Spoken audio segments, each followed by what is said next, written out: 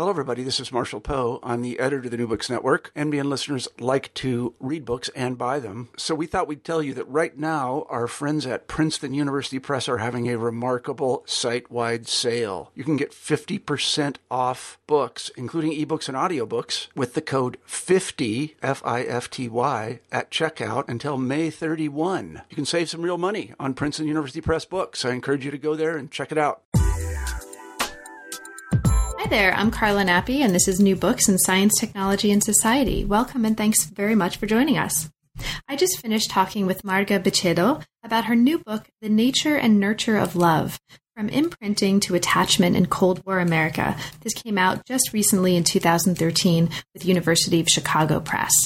Now, as you'll hear over the course of our conversation, this is a book that's going to be of interest to anybody who cares about love, monkeys, robots, geese, mothers, children, relationships, society, and their intertwined histories. It really does touch very broadly on so many, not only historical, but also contemporary debates and ways of understanding the place of the individual in a family, in society, in the world, and how other people have in various ways at various periods, but particularly here in the context of the period between World War II and the 1970s, thought about how to prove or support ideas about the relationships between mothers and children, instincts and behavior, love and behavior with respect to different forms of evidence. So Marga's book looks at the emergence and development of scientific ideas of the emotional needs of children and of its relationship to the idea of mother love in the U.S. in this period from World War II to the 1970s. It's an extensive interview, so I won't talk too much about it here. You'll hear it in the course of our conversation to come. But I will say it's a really fascinating and very fine-grained analysis, not just of the larger social issues at stake that frame these scientific debates, but also of the ways that the dialogue and the debates about these issues played out on the ground. It's fascinating. It was a total pleasure to talk with Marga about it, and I hope you enjoy the book and also the conversation. We're here today to talk with Marga Bichedo about her new book, The Nature and Nurture of Love, From Imprinting to Attachment in Cold War America. Welcome to New Books in Science, Technology, and Society, Marga, and thank you for making time to talk with me in the midst of what I know is a very, very busy semester for you. Thank you for inviting me. Of course. So, Marga, could you start us off by saying a little bit about yourself and your background? Specifically, how did you come to work on the history of the life sciences? Okay, well, about myself, I come from Spain. I was a philosopher, and progressively my work became more and more historical, and so I decided to do history of science. And I was always interested, and I think for everyone, a fundamental question is how should we act? And of course, how should we act depends of who are we and what are we made of? So for me, biology has to play a role in explaining who we are, how we act, what things can do, what things are wrong or possible for us. So I was always very interested in what are the consequences of the fact that we are biological beings, for explaining human behavior, for understanding our possibilities, emotional, psychological, and behavioral. So that's how I got into the history of biology, and I am interested both in the development of genetics and evolution, and also on the implications of those sciences for understanding and explaining human behavior. Great. Sorry. So the book itself that we're talking about today looks specifically at scientific ideas of children's emotional needs and mother love in the U.S. from World War II to the 1970s. Can you tell us a little bit about how you came to focus on this topic in particular within the larger rubric of the history of the biological sciences? Oh, yes. Well, since I am interested in implications of biology for human behavior, I decided in my dissertation to look at the concept of instinct. Now, so the idea that well, there is a natural foundation, or there are drives or instincts. The word has changed over history, or evolutionary stable strategies is a more modern term. But basically the idea that biology or our evolutionary history has constructed us in such a way that we are more likely, or perhaps even determined, to act in certain ways rather than others. Now, when you look at the concept of instinct, the mother of all instincts, so to speak, is the maternal instinct. I mean, if there is one behavior that we think is really natural, is the love of parents for children, and even more specifically of mothers for their children. So I actually started, and my dissertation is on the maternal instinct. So scientific views about maternal instincts from Darwin to the present. But as soon as I started the project, I realized that there was a big ambiguity in the way that the word mother love is used, because mother love may mean the love of mothers for their children, or the love of children for their mothers. I mean, we use the concept in both senses.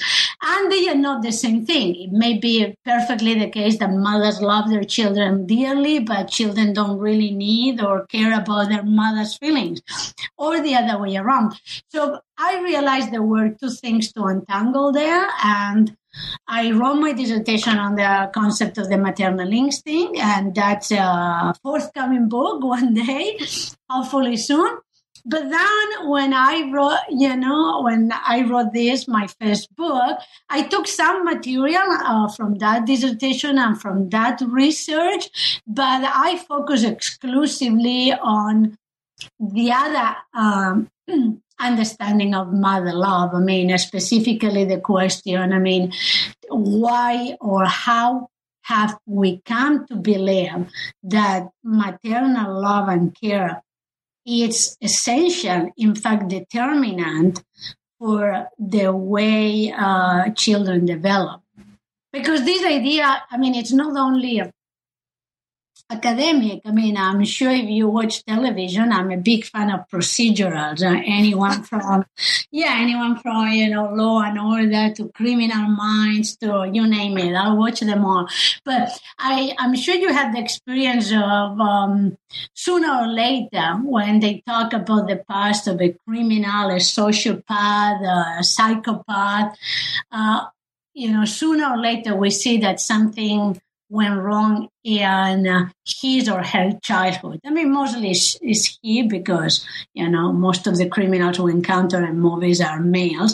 But sooner or later you see that there was a separation from the mother abandoned the child. So, I was intrigued about how did we come to have this belief, because although it may be perfectly natural, it may be perfectly accepted. One of the goals of philosophical inquiry and historical inquiry is sort of to probe ideas which we take as a given. So I, didn't start trying to question the need for mother love.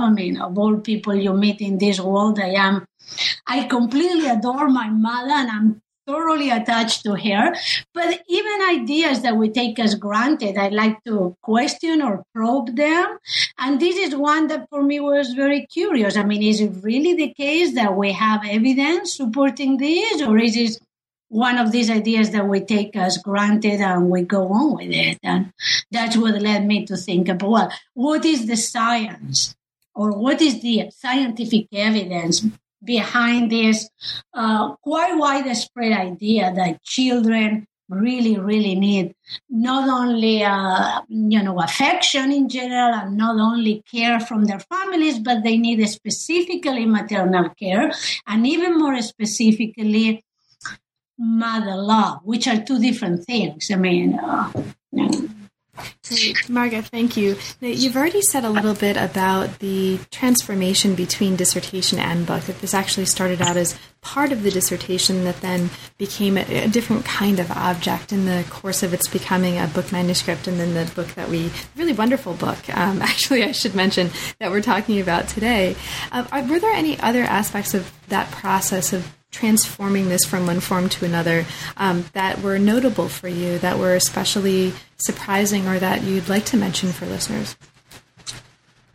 Well, for those attempting to follow the same path of going from dissertation to book, I mean, the first surprising thing is how long it takes to do that. I mean, you finish the dissertation, and even when you are happy with it, or your mentors say, oh, it's good, you can publish it next year. Well, it turns out it takes a few more years to do that, in part because of you may not use all the material, but also, in my case, that was part of the issue, that I only used part of the research and a few of the chapters that I had written in my dissertation.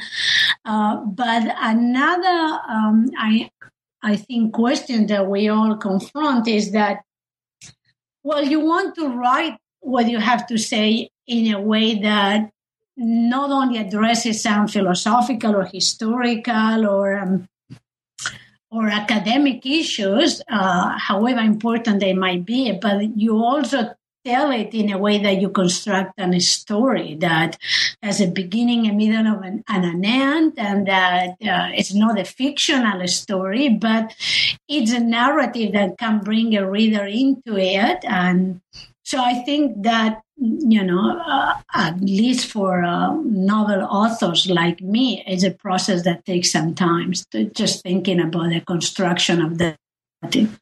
Absolutely. And that aspect of what it is to tell a story about the history and philosophy of science, that narrative aspect is often something that, when we're working on dissertations or early on in the process, we're not prioritizing that, or we're not always, directly encouraged to prioritize that as part of what we're working on in the very limited amount of time that we have to produce that kind of a dissertation object. So I think this is something that worked really, really well in the book, and hopefully over the course of our conversation we'll be able to also give listeners a sense of this unfolding narrative that brings us into the lives of characters and their ideas also over the course of this period we're looking at. Mm-hmm. Absolutely. Margot, one of the things that's really, for me, wonderful about the book, and really notable about the book from the beginning to the very end, that runs through every single one of the chapters, touches on something that you've already briefly mentioned in your own account of what brought you to this project and your own background and interests. And that is the way that you've managed in this book to weave together really seamlessly what we might consider to be a historical and a philosophical way of approaching this moment or this extended moment in the life sciences. It's really striking here that you're bringing us into not just the history and social context and cultural context of the development of these ideas, but also into in a really clear way, I should put it, the evolution of the ideas themselves, and giving us a critical vocabulary within which, or with which, we can evaluate and understand the kinds of debates that are happening in the book. Can you talk a little bit about that in terms of your own craft? Is this something that you're explicitly conscious of as one of your goals for your work, and for this book in particular, that is bringing together the history and philosophy of science? Or is this something that just kind of happens for you naturally, and it's not so much of an explicit? Yeah. Well, actually both. It was a big headache. First of all, as you said, it happens to me almost naturally, because I worked as a philosopher for many years, and I have a natural, so to speak, tendency to really want to address the philosophical issues in the wide sense of the word.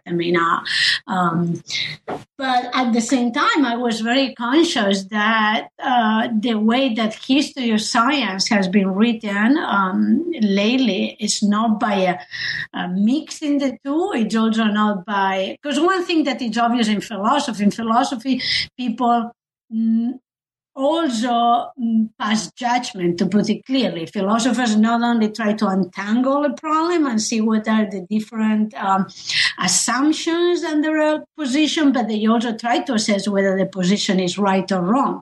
That's a goal of philosophical analysis. But in history, that's a no-no. In part because we think, okay, if you try to do that, you're never going to understand your historical actors and the way that the science was done in a specific period, and you will approach them from a presentist perspective, meaning from the beliefs that we accept today and somehow impose those beliefs upon them. And of course, that's a big concern. So I always try to ask myself, well, am I being fair to my actors? I mean, am I really recognizing that they worked at least 50 years ago and they were not aware of some of the things that I know now that biology and history has discovered now, but they weren't aware of those results. So, I mean, for me, that was a constant struggle. I want my book to be historically accurate and historically make a valuable contribution to the history, but at the same time, both because of my philosophical inclinations, but also because I've come to realize that, okay, when the history takes us to the present, why not? I mean, why should historians censor ourselves? I mean, after all, we are writing a history that illuminates these issues. And in fact, what we come to believe about those issues depends on that history. So why should we write a history and then sort of say, okay, and now that's the history and that's it?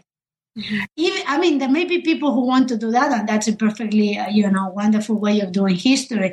But if you happen to be a person who says, okay, my particular historical analysis has led me to believe that there is no support for some of these ideas, or there is support for some ideas more than for others, why couldn't I go on and sort of, on the basis of that historical analysis, which I hope stands on its own, but at the same time reflect on what that historical analysis tells us about our current beliefs?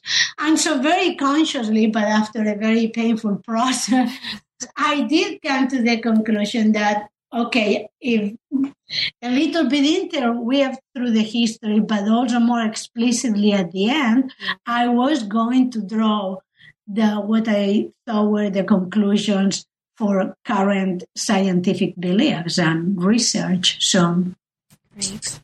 So let's get into it, because not only are you, for listeners who haven't yet had a chance to read it, not only are you interweaving these, what really feel here to be in your analysis, not, incompatible or different approaches into the story, you're also telling a great story. And that story is populated by robots and monkeys and geese and wasps and all kinds of really interesting people. So let's get to the story. You open with an anecdote from Steven Spielberg's AI, in which this really demonstrates to us and opens the kind of issue, or the importance of an issue that'll continue to run through the whole book, and that is a vision in which emotions are central to what it means to be a human being, and the capacity to love is central to being human. And the book is going to go on to show that this is a historical development. It wasn't always necessarily like that, and we ought not take that for granted as always and necessarily existing as something that characterizes our society. So the book is going to do this by exploring a series of questions.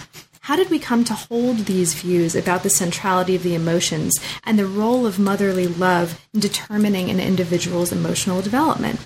What social and scientific conditions made it possible for this notion of mother love to emerge, and what research supported this vision? So you take us into different ways that scientists negotiated different forms of evidence, and we'll get to that. And finally, what are the consequences of these ideas socially, personally, emotionally, culturally, for children and for mothers? This is an important part of the story.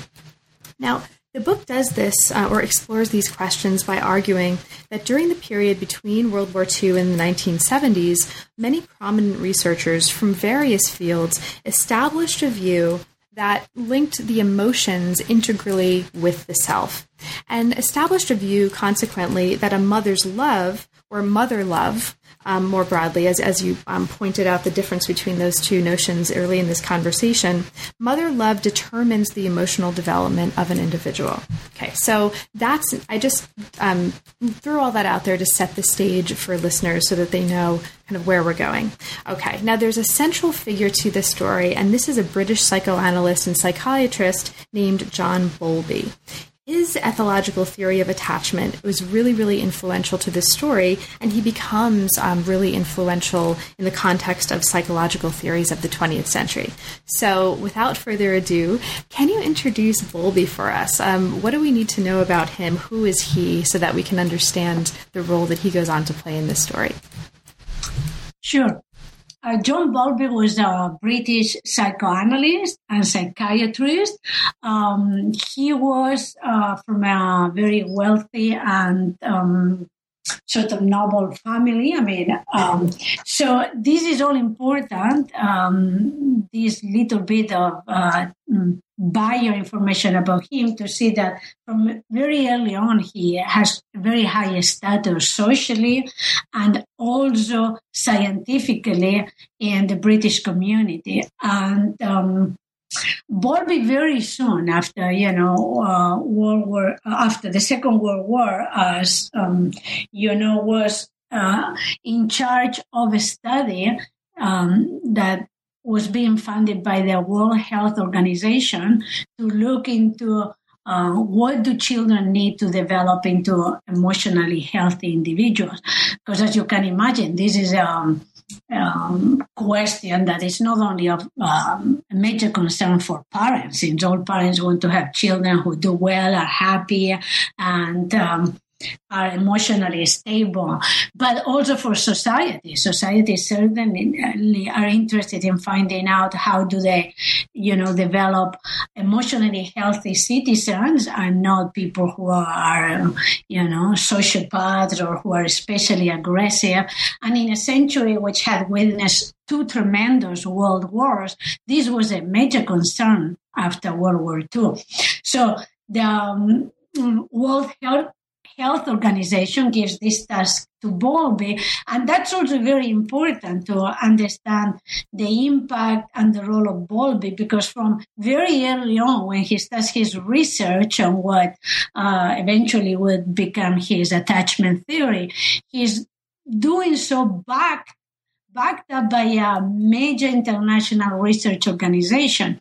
And in fact, his first results come out as a publication of the WHO, the World Health Organization.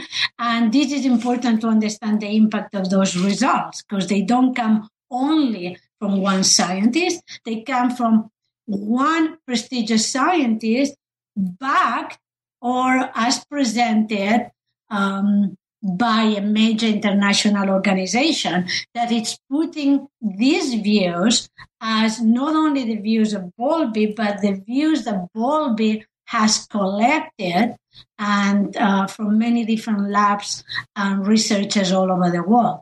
Because Bowlby actually did travel. When he's given this task by the WHO, he travels to many countries in Europe, he travels to the US, he visits different research facilities, different hospitals for children, and he tries to put forward a view that he thinks is the convergence of the results of many people.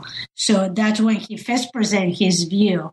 Still, he doesn't develop the theory, but he presents his view that that children need mother love to develop well.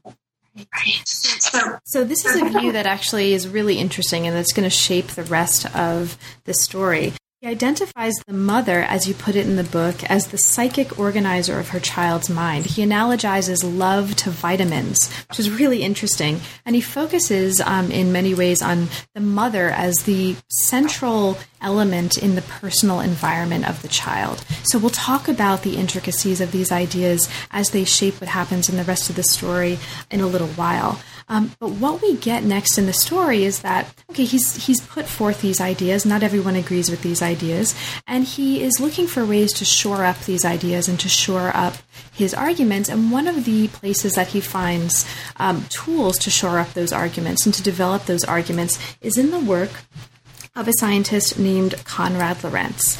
And so let's talk a little bit about Lorenz.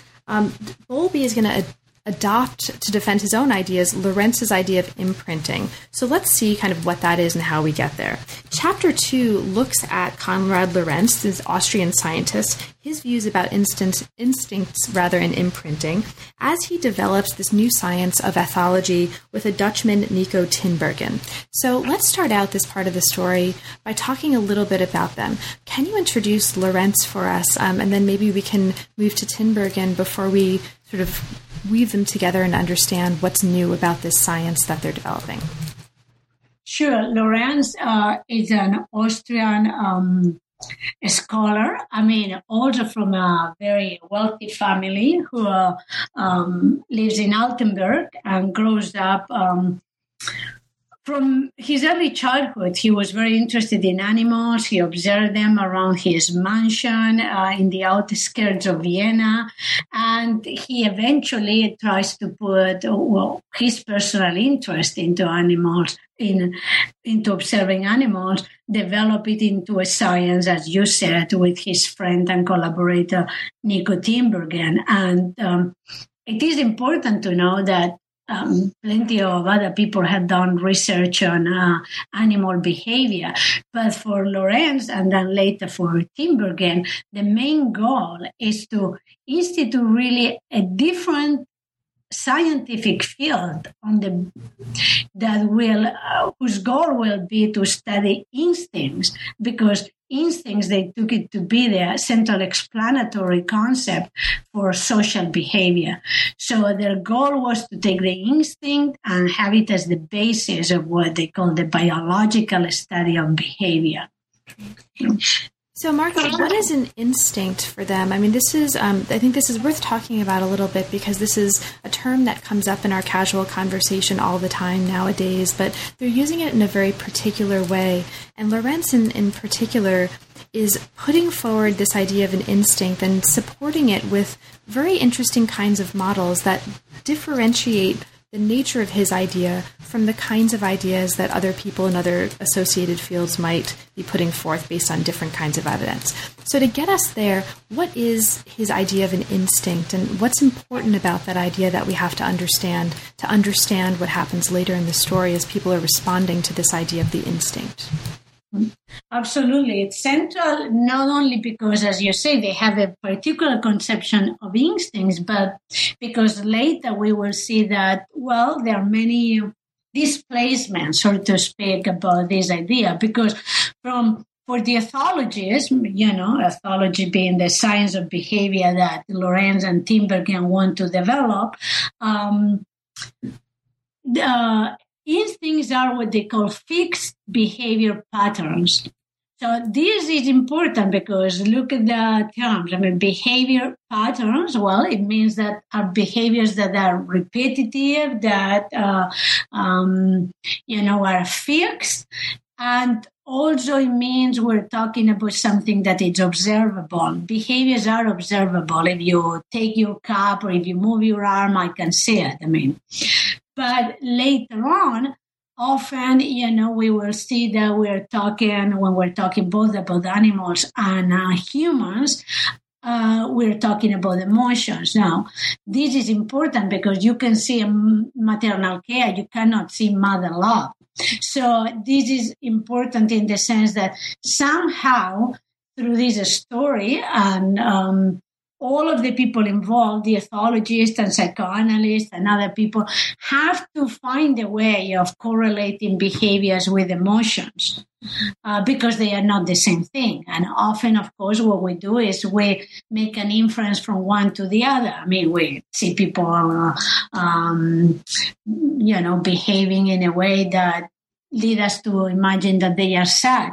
But you can also, and William James wrote about this, you can also see someone, smiling and laughing and nevertheless being sad inside. So this is as we say in philosophy, epistemological problem. I mean, how do you know, or how the emotions of people, how do you deduce something that is internal, that it's about the inner mind, that it's subjective, from something that is observable, like behavior patterns. So this, it's important to keep in mind, because the concept that Lorenz is using is very limited. Although he himself and others then will use his views about instincts and about imprinting, as you mentioned, to make assertions that go beyond the realm of just fixed behavior patterns. That's right. So what's happening here, as you mentioned, just to kind of bring us into Bowlby from here, is Lorenz is developing this idea of in ways, the biological basis of a mother's love, through this idea of an instinct that is released through the imprinting of an infant onto the mother. And though he's doing this kind of experimentation on ducks and geese and sort of other animals, he extends his theories from the evidence that he's getting from animals and applies it to humans. And that's going to be something that others are going to take up in their critiques of his ideas later on. But before we get to the critiques of his ideas, you bring us into Bowlby's use of these ideas. And this is really, really interesting. Chapter 3 looks at Bowlby's ideas, his use of Lorenz, and what happens in the reception of these ideas in the context of the U.S. during the 1950s. So this is a context in which there's a heightened social concern about emotional pathology, as you put it. There's also a context in which we see more and more mothers in the workplace in this post-war context, and this gives rise to a heightened interest in what the consequences are of this increased role of women in the workplace for the relationship of mothers and children and families. Bowlby's work attracts a lot of attention in this context. So can you talk about that? What is he arguing in his theory that relates to this larger context of women in the workplace, and how are his arguments received? Okay, sure. I mean, most historiography and other historical accounts have focused on the reception of Bowlby in Britain for obvious reasons, because he was British and he is. But what I want to argue here and in this chapter is that Bowlby's ideas have a big impact also in the U.S., in part because his ideas sometimes, without even referring to him by name, and sort of extrapolated or used or recycled by other figures, and and sometimes also because of the social context, but there is a confluence of factors that lead to really provide very good reception for Bowlby's ideas. And mainly, as you say, there is the heightened concern about mothers wanting to stay in the workplace. I mean, because as you know, during World War II, many women were called, and even including a large proportion of mothers of young children are called into the workplace. And when the men return from the war, they are asked, or they are not needed as much in the workplace. And there is, a concern about what will be the impact for their children of mothers staying, working outside the home.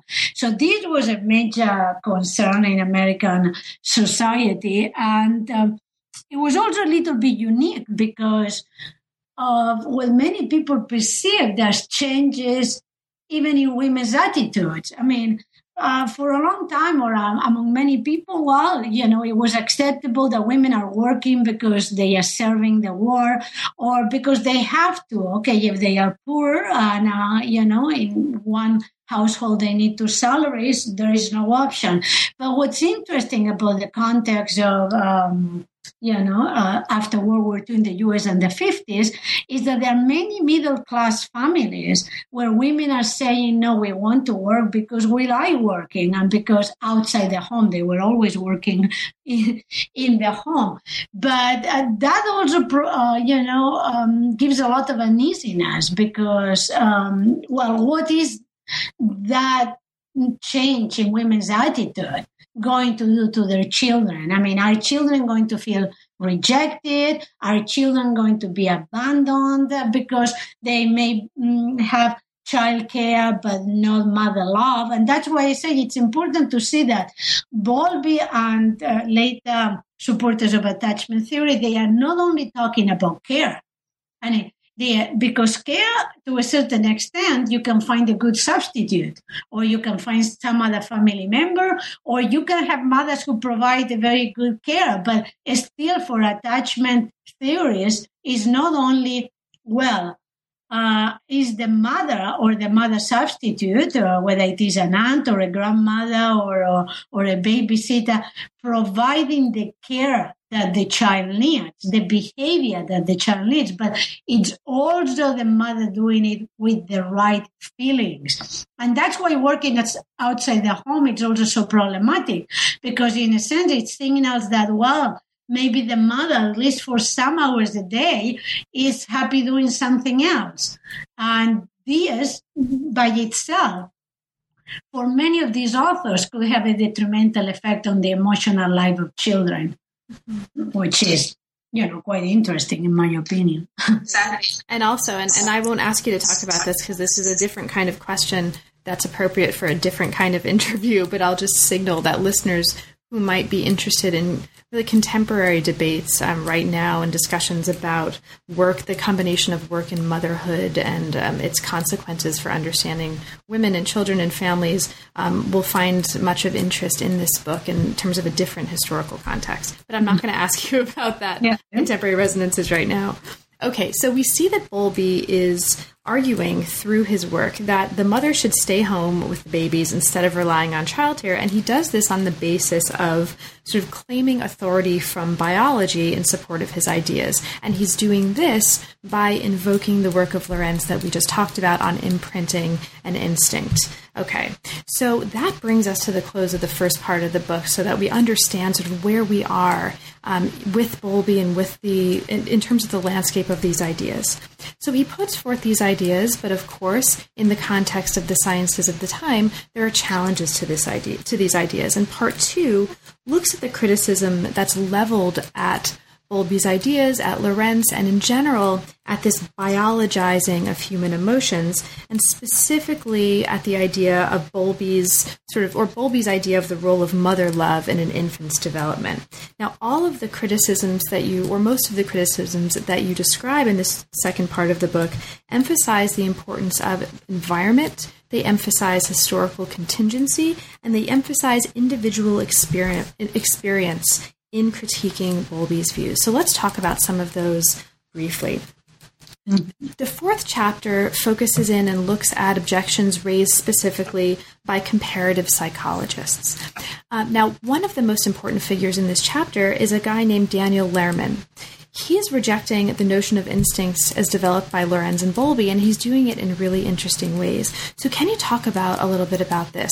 Who's Lehrman? What are his critiques? And in what way are those important for understanding more generally the way that comparative psychologists are responding to extending and critiquing these ideas? Absolutely. And if I may, before I go into Lehrman, if I may say so myself, I want to point out that actually, I think a major contribution of my book is recovering this history of criticisms, because the standard histories of attachment are, Bowlby develops his ideas and he appeals to Lorenz and later Harlow, and there were some criticisms, but mainly, attachment continues to this present. So in a sense, something that was, to me, feels very interesting as when I was doing my detective work as a historian.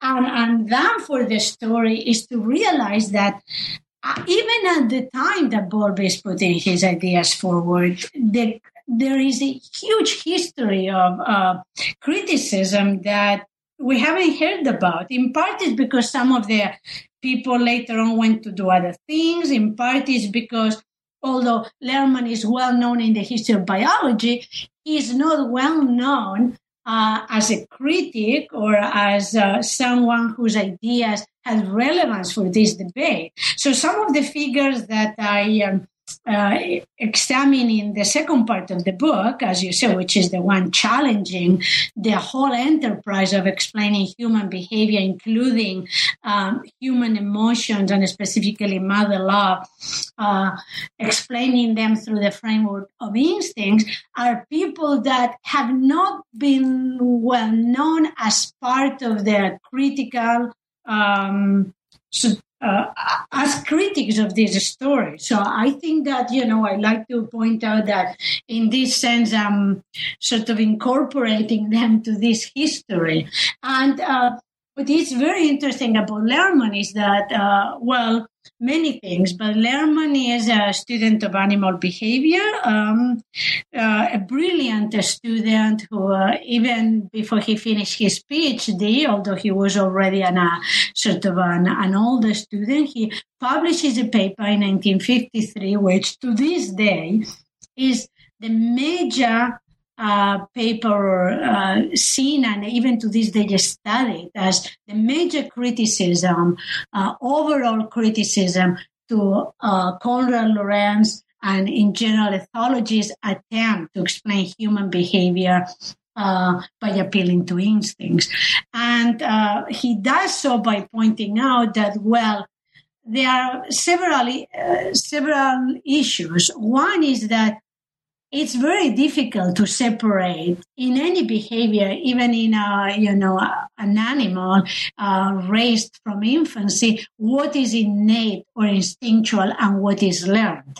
I mean, for example, the standard procedure and the one that Lorenz defended was deprivation experiments. I mean, experiments where you raise an animal without an input and you see whether that makes a difference in the development. But Lehrman, in my opinion, rightly points out that you have isolated the animal from one input, but you don't know which other inputs or environmental influences are significant to explain the development of that behavior. So he rejects, and many people later did too, deprivation experiments as the vehicle to make this separation. And secondly, and also equally important, Lehrman makes the point that you really cannot understand the behavior of any animal, a human animal or a pigeon, unless you know its ontogenetic history, meaning, the history of that individual. I mean, Lorenz was appealing or was calling for the significance of phylogeny or the evolutionary history, what has natural selection constructed as part of the design of an organism. And Lehrman, who is thoroughly Darwinian and also a student of animal behavior, it realizes that that's very important. But at the same time, he says, okay, there is our phylogenetic history. There is also our ontogenetic history, which is the history of the individual animal. And he says both are important to understand the final result, so to speak. I mean, when you are trying to understand the behavior of an individual, you need to know both histories.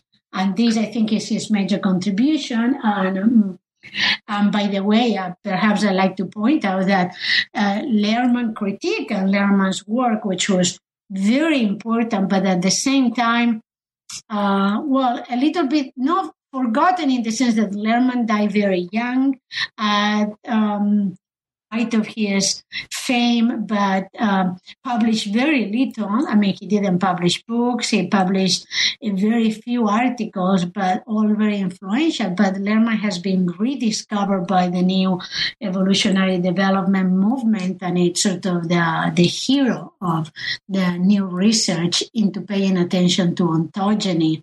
So his views are well known today, but they have never been incorporated into a discussion of attachment theory. And I think this is important because Lerman himself was very aware of the development of these ideas, and although he didn't write specifically against attachment, his criticism of the concept of instinct put forward by Lorenz is key to understand what is also problematic about attachment theory. Great. Thank you, Marga. So if we had Lorenz arguing that behavior results, as you put it in the book, from the unfolding of a predetermined plan that was set in motion by evolution, Lerman, in contrast, is arguing that the behavior results from an interaction between the organism and the environment. He's also critiquing, this is another really interesting part of this book, he's critiquing the sort of some of the social policy measures that Lorenz had drawn from his theory as being racist. And this is, for those who are interested in the intersection between science and politics, there's a whole thread of this story that looks at implications of scientific ideas in terms of how we understand race, that looks at Lorenz's involvement in the Nazi Party. I'm not going to ask you to talk about that because I'm sure, I want to get to the stuffed monkeys. And I want to get to the stuffed monkeys, so we're going to get there. But I just want to mention it for listeners. There's a really interesting thread here of this story that looks at the interactions that these scientists have with social theories and social ideas and political ideas. That's an important part of what's going on. Mm-hmm. Okay. May I add? I know you want to move on, but no, go on. Just briefly to say that, it's an important part also because it is often used by many people who dismisses Lerman's ideas by saying, okay, well, what can you expect? I mean, of course, Lerman didn't like Lorenz. Lerman discovered pretty early that Lorenz had been a supporter of the Nazi Party, and Lerman was Jewish. He was leftist, and we don't need to sweep that under the rug. I mean, Lerman was a supporter of the Communist Party, and Lerman was Jewish. But I want to also claim that, but let's pay attention also to his critique and to the evidence of his critique and to the power of his analysis of both the framework and the theoretical ideas that Lorenz is putting forward, and of the empirical evidence, because Lerman himself was also a top researcher in the field of bear behavior. So, I mean, the politics is important not only as a side or additional layer, but because the actors themselves often used it. In this case, for example, Lorenz used to dismiss Lerman's critique as a critique that just was put forward for ideological reasons. But I'm sure that Lerman didn't like Lorenz, or Lorenz's ideas. I mean, in the sense that it doesn't take much to realize that, if you are Jewish or even not Jewish, you're not going to like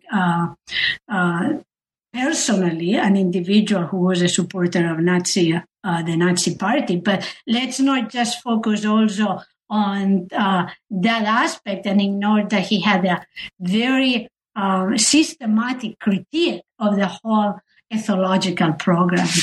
Great. Thank you, Marga. So as we sort of move on from this to the later part of the story, we see as a result of these critiques, we had talked about the science of ethology involving not just Lorenz, but also Tinbergen. And as a result of these critiques, Tinbergen sort of steps back a little bit. He's able to respond to these critiques. He changes his mind a little bit and steps away from some of the language that he and Lorenz had been using to describe these phenomena, but Lorenz doesn't. Lorenz is very much still involved in vigorous critique, and we'll look at the results of that by the end of our conversation. Now, you also have a chapter here that I'm not going to purely as a matter of time, I'm not going to ask you to talk too much about, but I want to mention it because it's an important part of the story. Chapter 5 looks at reactions to Bowlby's theories by psychoanalysts. And this is an interesting part of the story because this becomes a disagreement over, in part, what kinds of evidence can be used to ground arguments about the needs and the motives of human beings. And so one of the consistent critiques that we see coming out of psychoanalysis in its engagement with Bowlby's ideas and with, to some extent, Lorenz's ideas, is that by focusing only on behavior and by reducing drives to biology, to biological instincts, these theories are eliminating the kind of subjective aspect of behavior, as you put it in the book, and of emotion that are actually central to accounts of the mind as used by and given by psychoanalysts. So this is a part of the book, although I won't sort of ask you to talk about that. That's particularly interesting for historians and philosophers of science, or just for general readers who are interested in issues of on what evidentiary basis are the theories of and debates about scientific knowledge, on what basis do they unfold? For those of us who are interested in evidence and its histories, it's a really interesting part of the story. So this brings us to the monkeys. I have to ask you about the monkeys. In part, this relates to your author picture on the jacket of the book, which is probably the best author picture that I've ever seen. Involves you and a stuffed monkey. And the reason why that is comes out and becomes clear in Chapter 6 of the book. Chapter 6 looks at a moment in the story that's perhaps among the most well-known to readers who might be familiar with the history of biology, the history of research on love and on mothers. And this is Harry Harlow's famous experiments involving rhesus monkeys that are raised with surrogate mothers made of cloth or made of wire. This is a fascinating part of the story. Can you talk a little bit about, for listeners who are not familiar with these experiments, what's going on here in these experiments? What is Harlow doing, and what consequences do these experiments have for the development of the ideas that we've been talking about for the bulk of the book so far? Yeah, sure. And just as an anecdote, that's the picture is my stuffed monkey, Harry. Obviously named after Harry Harlow, which I got as a present after I wrote about Harry Harlow. So that's why, he's there in the picture with me. But Harry Harlow is the key part of the story, because even to this day, and if you open a lot of textbooks in psychology and certainly many of the histories of attachment theory, they present as Bowlby providing a synthesis of ethology and psychoanalysis and putting forward this idea of the ethological theory of attachment behavior, but theoretical idea or framework to understand children's need for mother love, which is supported by experimental research. And the major experimental research that attachment theorists appeal to is the work of Harry Harlow. So Harry Harlow, for many authors, is the experimental leg of attachment theory, so to speak. And, when I looked at these experiments, I realized that this is a very complicated story. And really, in a humble way, I like to say that to this day, I wake up thinking about these experiments and, in a sense, realizing that there is even further complexities that I didn't address in this chapter, because the experiments are very simple, but the ramifications and are complex, and also the history of the experiments, which is what I analyze and what I do different from other accounts, are complex. So basically, briefly, Harry Harlow raised some rhesus monkeys were what he called substitutes for mothers, which were basically two dolls. One was made, or two artificial dolls. One was made of wire, and the other was made of wire but was covered with a terry cloth. And the wire mother had bottle that provided milk, and the clothed mother provided comfort, what he called contact comfort, but no milk.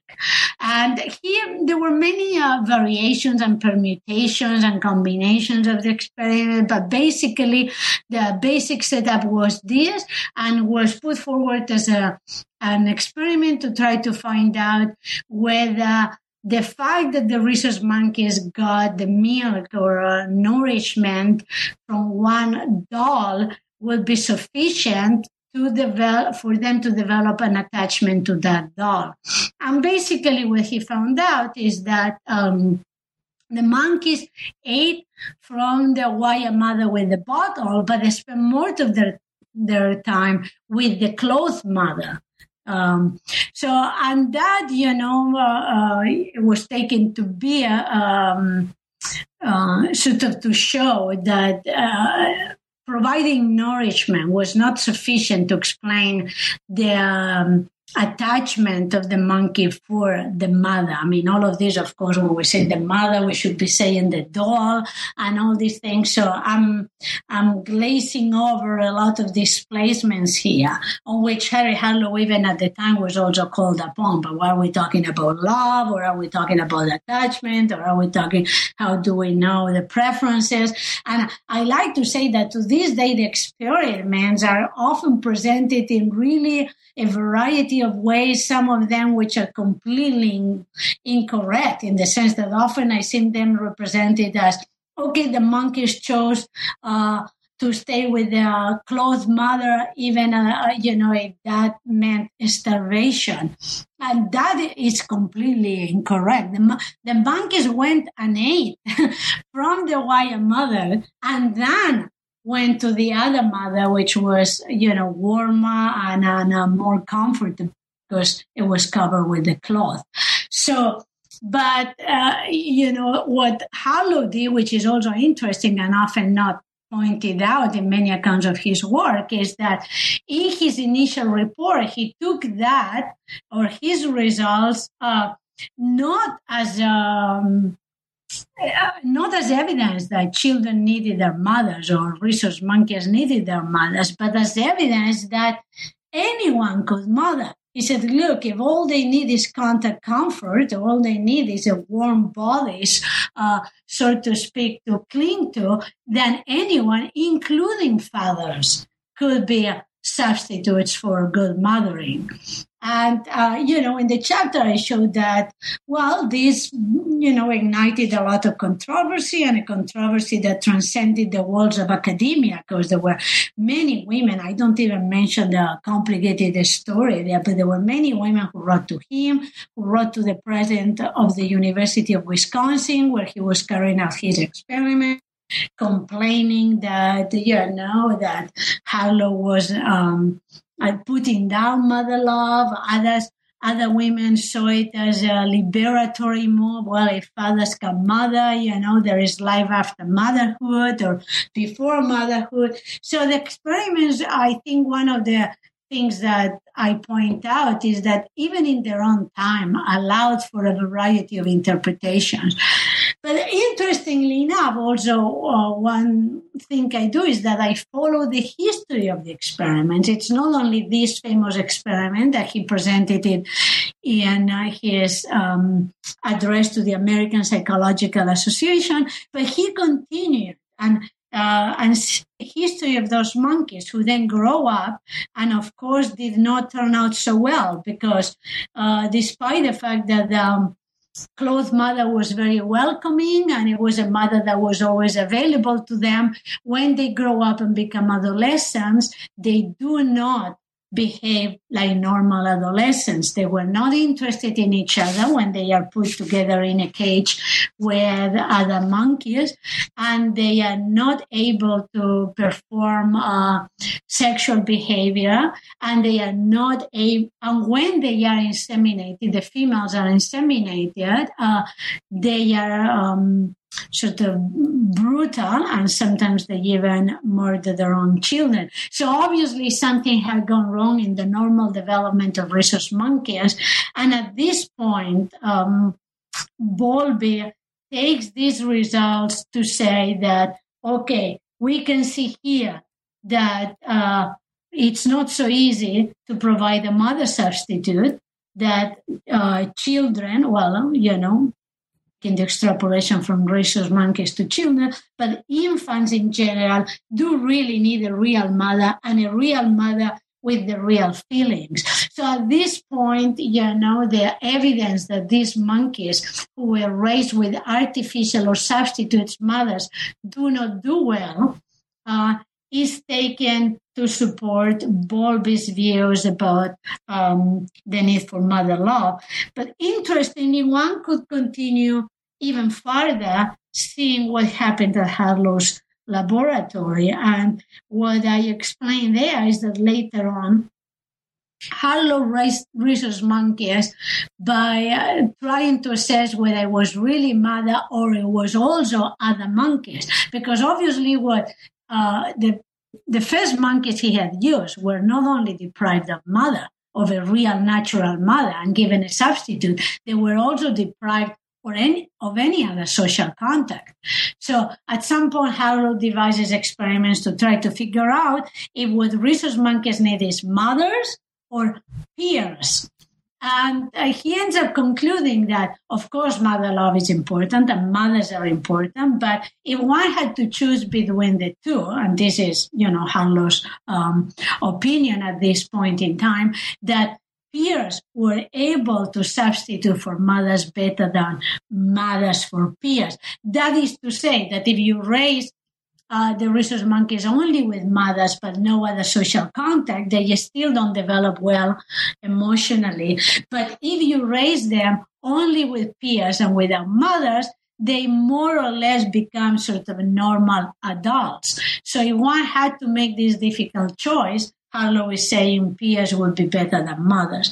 But nevertheless, later on, he developed further research and experiments to, I cover this very briefly in the book, but to make the case that he and his research team, that, well, there are different affectional systems, and what infants need or individuals need, it's not only one, but that they are, the relationship of the infants to the mother, the relationship of the infant to the father, the infant to other peers, and that all these systems and their integration is necessary for the normal emotional development of an individual.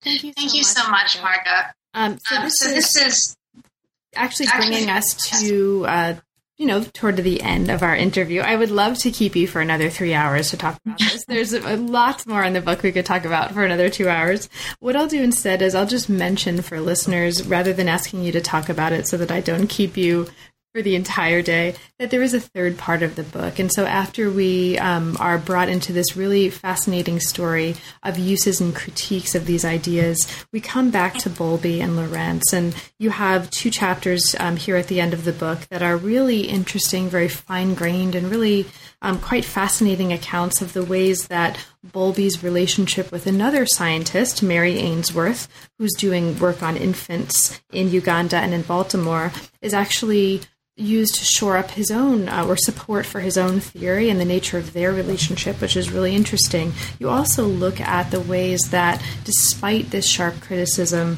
Bowlby and Lorentz continue to support each other. And you look at the sort of the nature of that support and the consequences of that for the development of their arguments. And so there are other really interesting parts of this story that we don't have a chance to talk about in detail, but that I want to signal for listeners as a way of sort of closing this narrative and bringing us to a conclusion. Now, in the conclusion, you do a couple of really interesting things here. One of the things that you do is to look at some key factors that explain the success of attachment theory in the face of widespread criticism.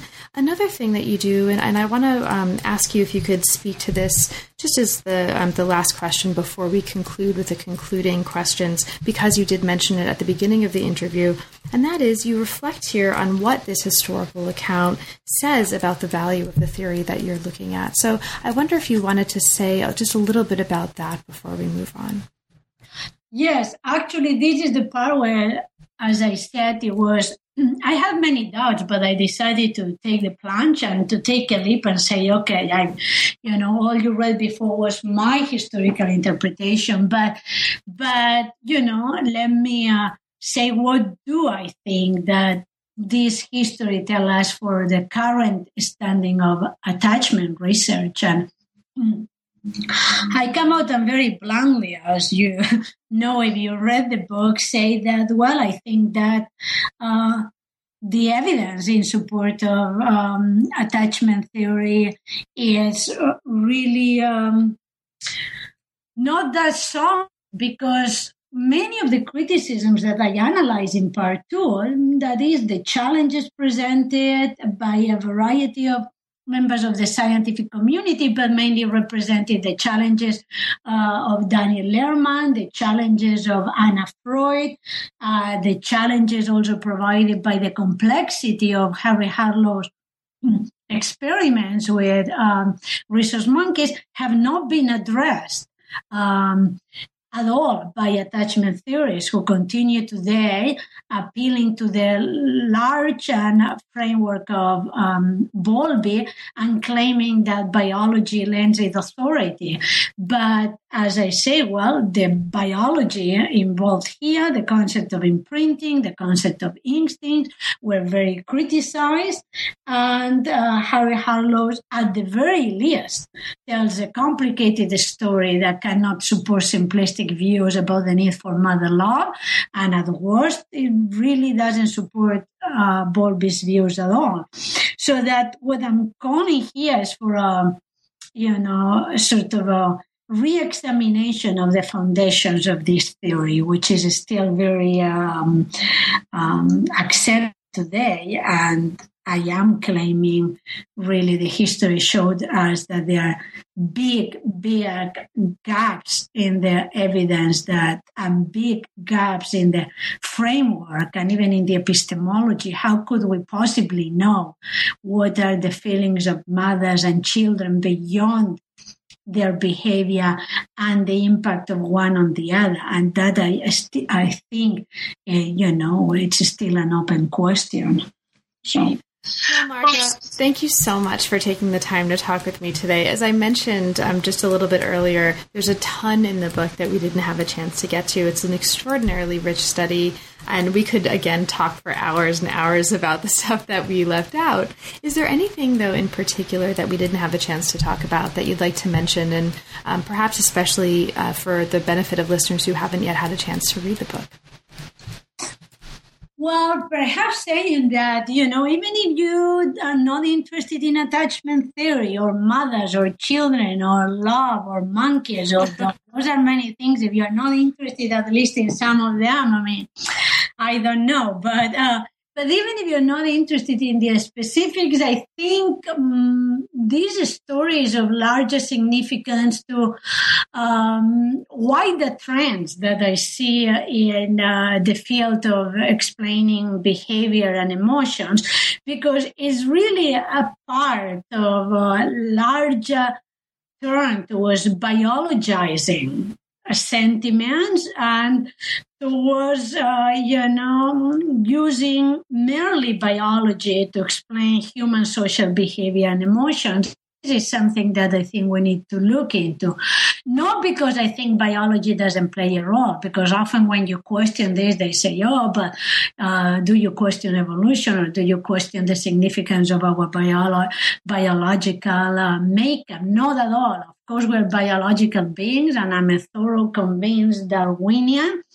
But the question is that all there is, and is that all we need to understand human social behavior and emotions? And I see an increasing sort of drive towards this reductionistic, I would call reductionistic picture, in which just by, looking at the brain or looking at our biology or appealing in a very general way to the biological basis of behavior, we think we've explained a lot. And I just want to probe this. After all, saying that there is a biological basis, that biology is important, this is all very general and it's all true, but not of highly explanatory value. So even if you're not interested in the particular case study, I think it is a story that speaks to larger issues about, the role of biology and the appeal to biology to explain human behavior in general. Great, absolutely. But also, who's not interested in love and monkeys? And, You're right. So, Marga, now that the book is out, congratulations on the book. What's next for you? What project or projects are inspiring you right now? Well, as you can imagine, because of what I said at the beginning, I left and finished the other part of the story about mother love. So I will complete my studies, the book, a monograph on ideas about maternal instincts from Darwin to the present, which, you may think has a lot of overlap with the story of Bowlby, but it doesn't. I mean, I do claim that Bowlby's views have ideas about our conception of maternal instincts, but the history of what people thought from Darwin, William James, and both I start with Darwin and William James as major biologists and psychologists, but the story of what scientists and society has thought about maternal instinct is much wider, and that's a second book project. And the third book project, which I hope to finish soon, is a history of views about autism. Because, it may seem unrelated, but it's not, in the sense that when autism was first identified as a separate condition in 1943 by Leo Kanner, very soon, in the context of all the ideas about mother love that I have explored in the book that we are discussing, very soon autism is considered to be a consequence of the absence of mother love. I mean, if there is no mother love, children retreat into autistic walls. So it is, the ideas we've discussed here had a major impact in literally conceptualizing autism, and I am writing a book that looks, and in fact, for example, Nico Tinbergen, about whom we've spoken or just mentioned in the conversation today, was even one of the major figures defending this view, which is a story not many people know. But when he got his Nobel Prize in 1973, he didn't speak about instincts. He talked about autism. So, it's a story that was tangential to my current book, but it's a story of great importance and significance today because, as you know, the rates of autism diagnosis are going up. So I hope to finish soon this history of autism from its identification in the 1940s to the present. Wow. So I'll look forward to talking with you about that one too, as soon as it's out. That's a fabulous project. Thank you, Marga. It's really been a pleasure, and thanks for taking the time. Thank you very much for the invitation, and it's been really a pleasure discussing this with you. You've been listening to New Books in Science, Technology, and Society. Thanks very much for joining us, and we'll see you again next time.